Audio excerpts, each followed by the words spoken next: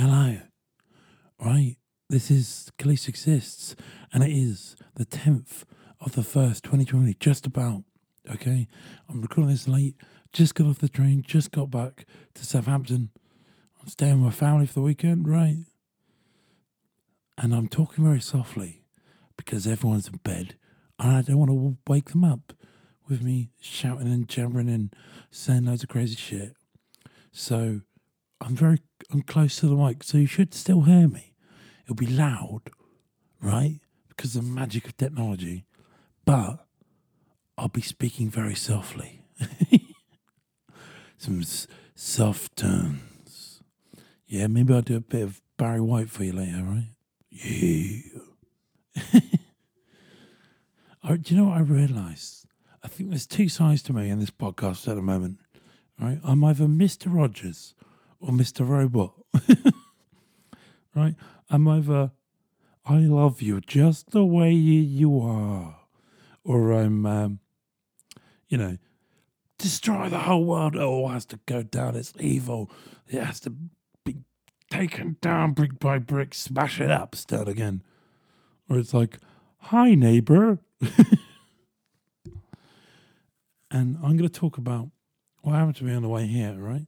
And it includes me thinking about death on the tube and then trying to stop a potentially aggressive argument between a bus driver and a passenger on a bus. This all happened on the way here not that long ago.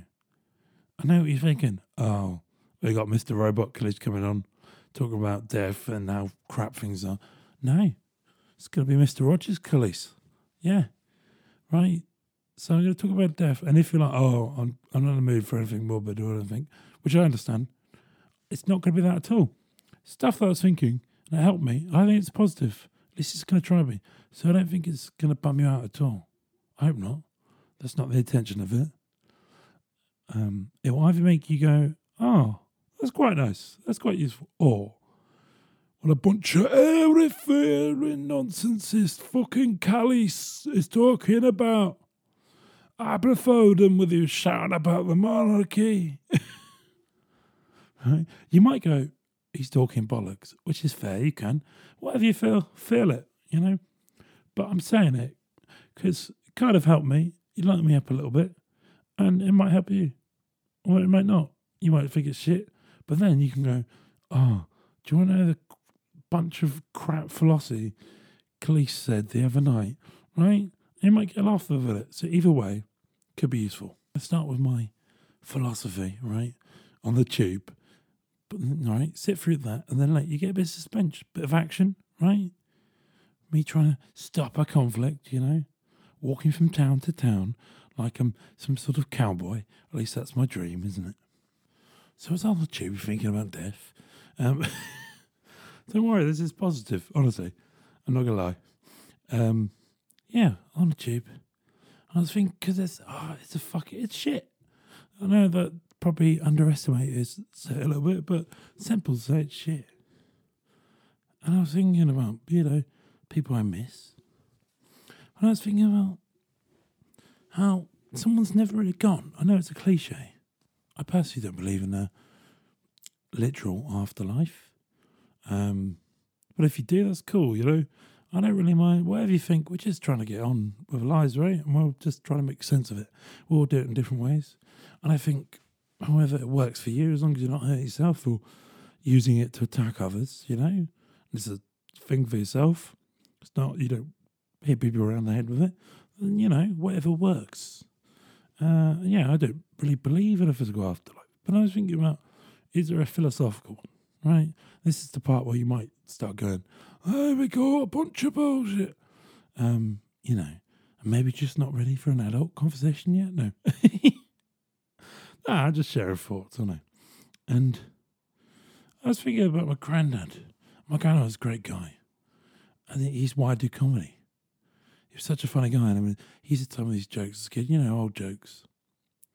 And then I would try and, every time he came down from Liverpool on the Merseyside, he'd come and tell me a joke. And so, in between, I'd try and learn one and tell him. So we'd swap jokes. He was a guy, he maybe lost his temper now and then, not really much, like anyone. But the thing is, even after that, he'd always try and see the other person's side of things, right? I remember once he lost a wallet. It was stolen in a pub. And he was a pensioner, he was old then, didn't have a lot of money. I remember he said to me, I just hope whoever has it needs it more than I do. Oh, that's just beautiful, isn't it? Oh man, doesn't have much money, probably worried, but he's thinking, if it has gone and someone else has got it, I hope they need it more than I do. And I miss him. And I often think about, I wish he could see me doing stand-up. I wish he could see me growing up, being older. My first girlfriend, he died when I was about 15. But then I also think, wait, he's not gone, is he? Because I'm telling you this story. I tell other people stories about it. When I think about him, I feel happy, There's times, there's that pain of missing someone. But I often think that pain, although it hurts and it can be a really fucking horrible thing to hold on to, it's a mark, right? What that pain really is, it's your body telling you you met someone special, you knew someone special, you knew someone good, someone who made you feel good, and that's what hurts, right? But in the same way, it also makes you realise all the good things about someone. Because often, you love someone, but, sometimes someone gets on your nerves, doesn't matter what it is. Then they pass and things are different. It's a bit like, when you see those stories where it's like, this family went through their attic and they found they found a load of crap and then like a £15 million painting was just sitting there and everyone always just thought it was a bit of rubbish. Turns out it was a missing Rembrandt or whatever. And then you sort of go, oh, you lucky bastard, and you start going through your attic. You're like, all I've got is old newspapers from 20 years ago. I don't even know where I got them, and some videotapes. There's no Rembrandts in here. That's kind of what happens with a person, though, isn't it? And when they pass, you look back at a good person. You look through, and you see the Rembrandt, right? And all that other stuff doesn't seem like much. It falls away. All the little problems you may have had with them. Whenever it's a really good person, that stuff falls away. You just see the Rembrandt. Those families who've found a Rembrandt, right? Even if they've gone through an attic and they found 45 dead rats, a corner full of shit and 22 Gary Glitter albums, right? They're not thinking about that. They're going, there's a fucking Rembrandt in there. Look at that stuff. That's the thing. You see that in a person. They finally sort of, what they really are comes to light. And you remember that stuff. And that's what's kind of beautiful. Because sometimes to really know how good something is, you have to go to the end. Right? I've started loads of books. And I've gone, this is good. But the ones you talk about are the ones you read. And you wish it had an end. If you get those books where you get into the last few pages and you're like, oh man, I don't want to read these pages because I don't want it to end. But that doesn't. And you're like, oh, I've read it now and I can't experience it again. But you talk about the book more than anything else. You tell other people, oh, you've got to read this. Or, oh, I felt like this and I read it. I love this bit, I love that bit. And that's kind of the great thing is when people pass like that, they become so bigger. They spread because you see them for what they really are, and that brings up, you remember what you liked about that person. And that helps that shine in you in some ways. Whatever it is, maybe they made you laugh. Maybe they're always there when you needed to be cheer up or whatever. And by remembering that person, it comes with a lot of pain because you miss them. But it also, to me, that pain is also a mark of those good things really becoming part of you. They're in you now, and they spread, right? Maybe something they did for you puts you in a good mood, and then you think about that, and you do something good for someone else. My example is, if you've ever laughed at anything I've said, I hope you have. If you haven't, I don't know really why you're listening to this. Maybe you're listening to it going, this guy's awful, and it makes me feel like I'm better Maybe if that helps, do it. But if I've ever made you laugh, that's a seed my granddad put there, right? He got me into that. He got me into that way of thinking. A lot of my humour is from him. So in a way, if I've ever made you laugh, and I'm glad, you're buying into a fruit from a seed he planted, right? Bit of a sort of on the nose bit of imagery there, but kind of sums it up for me. Maybe you tell a story to someone, and they're not there anymore, and you have these stories, and you say it to them. What's great is they get the pureness of that person, right? You tell a story when it's funny or something caring about them, and that's what they know of them. They didn't get all the other baggage because there's something bigger now. That spreads on, and maybe, at least subconsciously, when they think of good things themselves, maybe that story will come up. Same thing if you're an arsehole, right? If you've been an arsehole to people, a malicious person, and you pass and people are just like, right, this dick I knew, people are just going to go, oh, he was a dick, because all they know is that story. So that's also, if you're an arse, bear in mind, even if you don't believe in hell, you will be a symbol of shitness to people. People go, yeah, do you want to know who a prick is? Yeah, my old Uncle Frank, right bastard. When I think of bastards, I think of him. And that pain we feel, right, when we miss someone great, is a reminder of all the things we missed and all the things we value in people. And it reminds us to spread that to other people. Be like, right, he did that, so I want to try and do that too, even if it's not on a conscious level of, this is what he used to do, so I'm going to try and do it. Maybe it's just, you learned that from him. When you do something great to other people, that's from them. Maybe they don't know, but it's still them. It's still seeds being planted. And please excuse this Star Wars analogy, right? But when Obi-Wan Kenobi dies, and he's like, you strike me down now, Darth. I'll become more powerful than you could ever imagine. It's kind of true, though. Because someone passes away, they become a story, and that's almost bigger. They become all the great things about them. All the other things become less important. And it's at the end where you finally realise who they were. And you get to spread that. And one person, when they pass, it is horrible. It's a big hole, but it also fills a lot of holes. That sounds clumsy analogies all over the place. Right? Get your mind out the bloody gutter. It's at the end where they're great things about them spreads. It goes into other people. And you can, do you know what's great when you can, someone you really love, and they're not there anymore, but you see bits of them in yourself, like I do when I'm doing jokes and stuff. I see him there, and it's great because I realised that's what it's all about. This person is one thing. They go and they don't disappear; they scatter. They may seem like gone, but they're not. They spread, all different people, and they become bigger. There was one person that when you saw, you just thought about them and enjoying it, but now they're gone. Actually, it spreads, it becomes bigger. It goes into different people. And because you miss them, you remember those things more. And I remember repeating myself a little bit. This is all a bit waffly, right? So if you listen to all of this, thanks.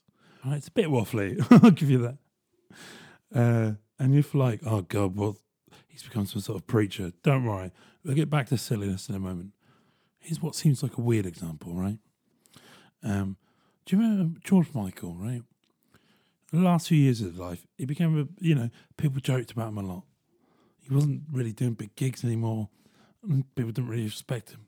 What was really interesting, it sort of amazed me a bit. When he passed away, all these people started talking about how much they loved him, how much they loved his music. There's all these people came up with these stories about, there was a woman who was in a cafe and she was talking to her mum about these money problems they were having, and he just happened to be in there. And he came over and wrote them a check, and there was all these nice things that came out afterwards. And that sort of, yeah, afterwards, their best bits shine. And you forget all the best bits. And that's what's kind of great about it. So, although it's painful, just kind of remember, if you are going through that pain shows that you met someone brilliant, and that pain is your body processing it and allowing it to become part of you. So they're not gone. That pain has then become a part of you now, and other people who are also sharing it. This one person has become many. They become a good feeling. That smile that you have that puts you in a good mood and you spreads to someone else. So there you go. There's my sort of late night cheap philosophy. Right, now I promised a bit of action, right? And I was in that mindset.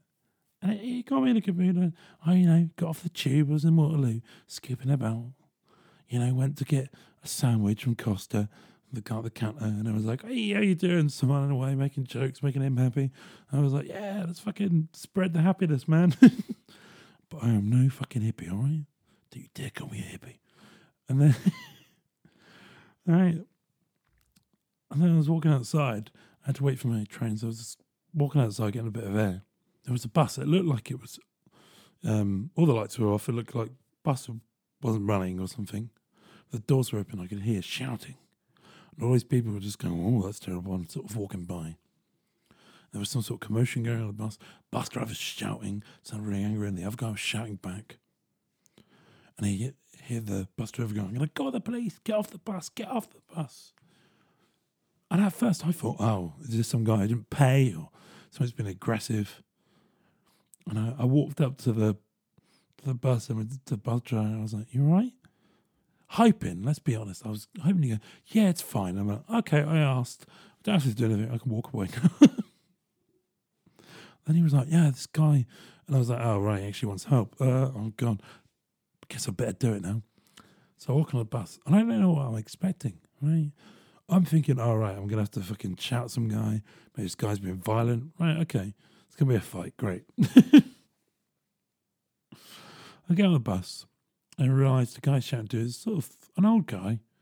He's in a suit, sort of old, very British is how I can describe him. I don't know if he's necessarily rich. I don't think he is. Just sort of very British, load of newspapers, a suit and a little briefcase, and this sort of floppy kind of grey hair. And he's going, I just wanted to sit on the bus. It turns out what happened, this guy, the bus wasn't open yet, but he pressed the emergency doors and just walked on and sat down, and the bus driver was shouting at him like, you could be a terrorist, you could be a terrorist. And I thought, right, all that stuff I've been thinking about on the tube, better fucking practice what I'm preaching, eh? This little philosophy, I might as well fucking use it, right? So I thought my granddad, we always saw the best in people. He could always bring out the best in people as well. He'd tell his stories, people laugh, people in a bad mood. He could charm anyone. He could charm teeth out of a crocodile, that sort of guy. So I thought, all right, instead of getting all angry and shouting and dragging this old man off a bus, I'll talk to him and see what I can do. Right? And the bus driver was shouting, he was obviously just like, get off the bus, get off the bus. And the old man was just like, no one's listening to me. I looked at him, he was like, will you listen to me? He's not listening. And I was like, okay. All right, what's going on? And he was saying, oh, it's cold. I've had health problems. I've had a heart attack. Don't feel very well. Just want to come sit down on the bus, right? Sort of seems reasonable, okay? But he was being kind of rude to the bus driver about it, not dealing with it in the right way. But then, to be fair, the bus driver was also just shouting very loud. And the bus driver was like, you just got on the bus, I don't know who he is. Just press the button, this is my bus. You can't just break into my bus. I wouldn't just walk into your office. So let's try to see both sides of it. And then it's like, right, how do I deal with this? I guess you got to try and make both people feel like they've been listened to, right? And then try and find a middle ground where you can, just dissipate the anger a little bit, just smooth things over. And so I kept listening, and they kept bitching about each other, right? Talked to the old man. He was like, "Well, keep saying the same thing over and over again. I don't know how he gets on in life. All this stuff." And then the bus driver was like, "What's he doing? This crazy old man." And every time they kept saying it in my head, I was like, "Dude, you're not helping, right? Could you both stop and stop the other one because you're making my job harder right now." I kept talking and talking to both of them, right? And I was like, okay, maybe this guy just needs to know someone cares. So I was like, "Look, do you need me to get an ambulance? Are you feeling that bad? Is there someone you want me to call for you? Maybe I can get you a cup of tea." And I just try to coax him off the bus. Like, could you just get off the bus for a minute? And the bus driver, was just like, this is my job and the rules are the rules. And I was like, "Yeah, no, I get it." I was like, you got to do your job. So you're sort of in the middle of going like, "Yeah, I understand you and I understand you." Hoping they don't go, "Wait, how can you understand him and me? Surely we disagree." Just hoping they plaster over that bit, right? Try and bring them together. Finally, after talking to the guy, every time he kept sort of insulting the bus driver, and I kept in my head just like, "Shut up, right? You're not helping me here, man." Finally, coached him, and he was getting off the bus slow, and the bus driver, I could see he was about to be like, get off now." And I looked at him and I was just like, "Just give me a second. He's walking, it's very slow." And he did. And I was like, "Look, I'll make a deal. Like, if he gets off the bus now, you'll let him back on in a few minutes, and the bus is ready, you don't know who checks, you'll let him back on." And the guy, he was like, "Yeah, I'll let him back on." And I was like, "Look, he's going to let you on in a few minutes, right? If there's someone you want me to call for you or whatever, let me know. I can help you out, right?" They get off the bus. Right, and I'm like, "Oh, they're off. It's sorted now." Okay. The bus driver's doing his checks. And I'll check with this old man. "Are you right? Do you want to call him one?" He's like, "Well, blah, blah, blah, blah." I don't know, some stuff. And then another bus comes and says, "Oh, this one's here. Might as well get that." And I'm like, "Okay, it's like, go your way." Still trying to be the reasonable guy. And he gets on the bus. And he's on this other bus. And he starts talking to this bus driver like, "How long do you have to wait? I mean, why can't we just get on?" Complaining about the other bus driver to this bus driver. And I just said that I was getting on the train. I didn't need another bus, right? But I felt, right, I got to wait. I got to wait and see if things are right. I got to make sure he doesn't piss off, the old man doesn't piss off another bus driver. The bus driver doesn't go nuts and not let the old man on and cause more problems. So I was just standing there waiting, right? Waiting for the bus driver to get his bus ready and turn the lights back on. These other people complaining like, "Oh, he was taking a long time. Was delayed because of that." And I was like, "Oh, he's having a hard day. We've all got, get through it." Stuff like, "Oh, we all do." And I was like, these old ladies, and I try to smile at it and stuff. And in my head being like, "Look, don't you start as well, all right? I don't." I'm trying to keep the peace. Stop trying to throw oil on the bloody flames, all right? And I waited. Bus driver turned the light on, right? And then the old man was still chewing the ear off the other bus driver. And he saw the bus was back on, so he got off the bus, he walked over, and he got on the back, luckily, right? I was really worried he'd get on the front where the bus driver is, because it's one of those new route masters or whatever. And I was like, "Oh, he's going to walk by and say something stupid, isn't he? He's going to insult him, and then the bus driver is going to get angry. And then, I'm going to be stuck here and miss my train," right? I know I could have just left them to it, but I thought, if you're going to try and do something good, don't just sort of fuck off when it can all go shit again.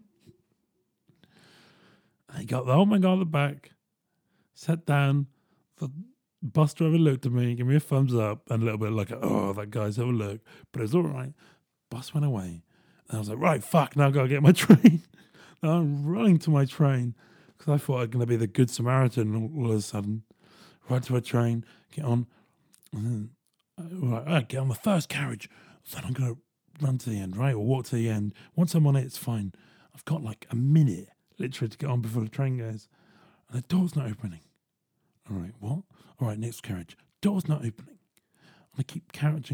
No doors. And I was like, is it about to go? Have I missed it? But there's no one on. So what's going on? And then I realised there's a sign really far down the platform that says, "Front of the train is here." And I'm like, "Oh, it's like a decoy train." And then I'm running. I'm like, "I've got to get on this train, right? Because I don't want to be in a mood afterwards and I'm like, I helped someone, but I missed my fucking train. So what's the point? Got on the train. It was all right. And that's it. That's the end of that story. Thanks for bearing with me. Just, I thought, try and spread some hope, because I have done a couple of podcasts where I'm just sort of ranting and raving. So I thought, let's change it up. Let's do a bit of Mr. Rogers instead of Mr. Robot. And tomorrow, back to Mr. Robot, I guess. That's enough of the pseudo philosophy. Let's get some silliness. Some more topic requests. Peter Merriman again.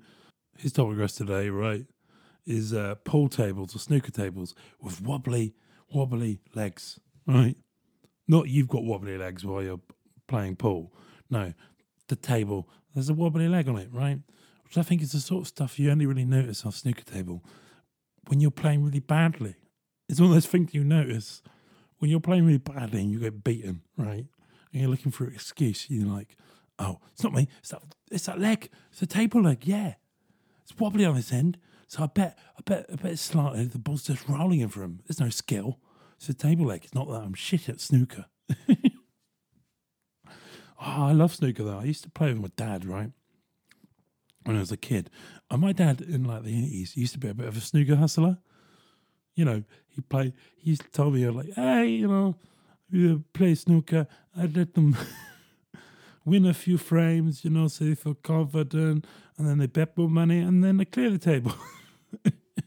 So this is the guy that taught me snooker. And the problem is of learning anything from someone who's really good at it. At first, I'll try and be encouraging by sort of maybe playing a less of a good game, right? Not holding something back just so you can get into it, right? But then I get bored. That was the thing with Dad. He'd sort of start letting me play, and I'm dyspraxic, right? And my thing is, I can be all right at snooker if I play every day, right? For years on end, just every day, if I played snooker for years on end, eventually, right, I would be average. That's I'm playing with Dad, but then I just get bored and just clear the table. He's like, as soon as I'm like, oh, I'm doing all right now, I'll put the ball there. And my dad would just be like, all right, right, table cleared, great, thanks, Paul Newman. Here's a request from my mum, and she wanted me to talk about dogs that won't let you sleep through the night and take over the bed, so you end up sleeping with waste. Oh, that's the thing. I know some people are like, oh, don't let a dog on the bed or whatever. But I also know loads of people who say, oh, I don't let a dog on the bed. But I also know that they do. They go, oh, I'm not going to let a dog on the bed. And the dog jumps in the bed, looks at them with little dog eyes, and they're like, oh, I love you. All right, you can sleep on the bed. But she's talking about my dog, Biggie. And he does this classic thing, right? I've seen him sleep. Even if you're on the couch or whatever, he'll just sort of stretch his legs out. Sort of, it looks like he's having a stretch mid-sleep, but really he's just sort of pushing you aside like, this is my bed, and if I pretend I'm still asleep, then you won't want to wake me up. I've seen him sometimes just jump on someone's bed, right? Even if it's not invited, he'll just jump on the bed and go right onto the pillow in the middle. It's almost as if he knows like the perfect angle to sleep where he gets more room. Like that sort of diagonal angle that dogs can get away with, but if you try and do it with your partner, they'll kick you in the middle of the night.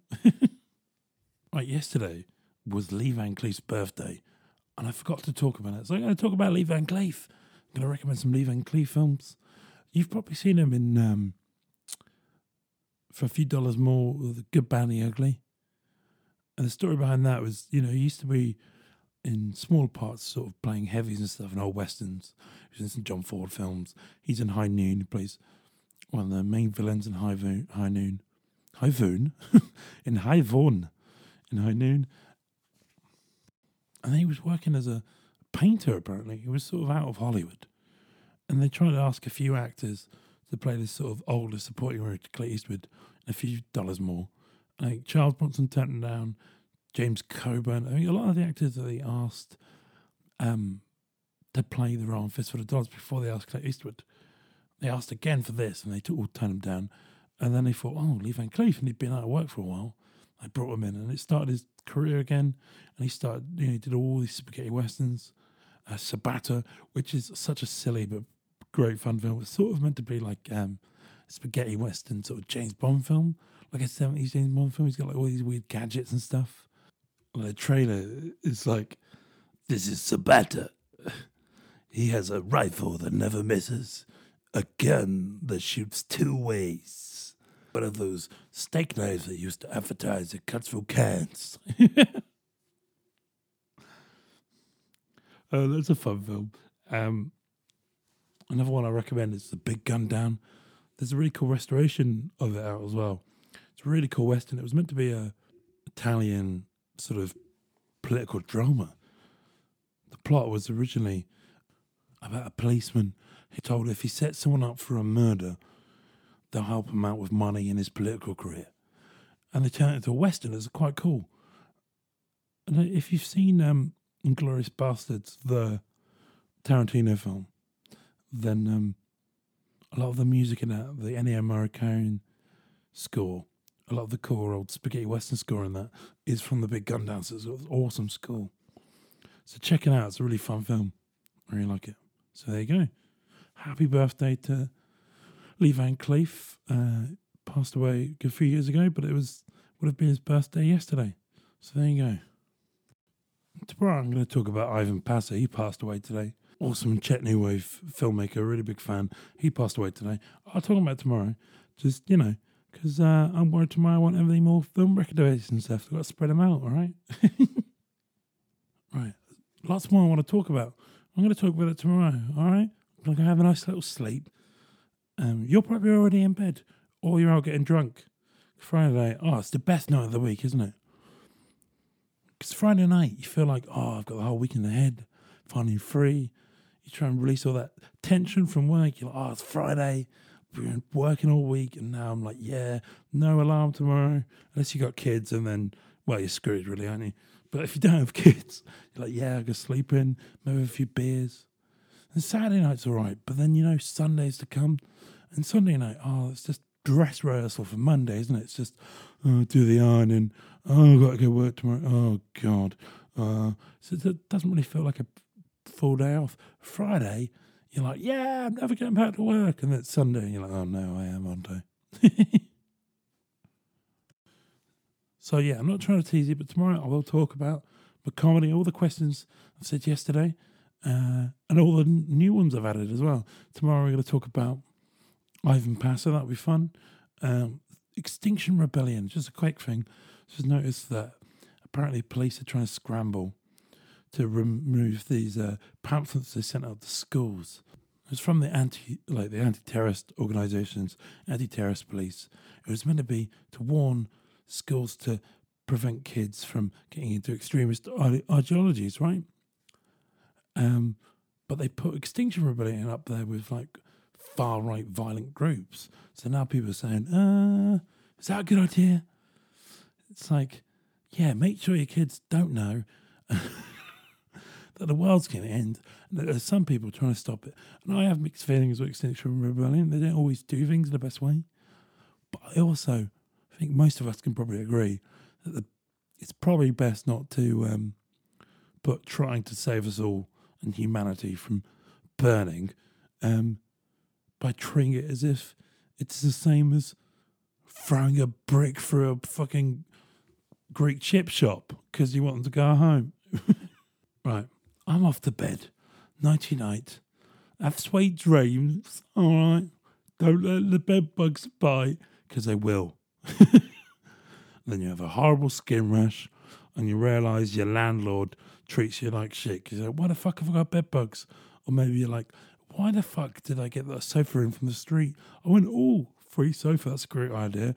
Now, bed bugs. So don't let them bite. You don't really have much choice, to be honest.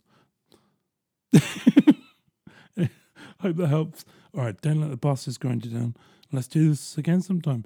Specifically, Saturday. See you then. Bye.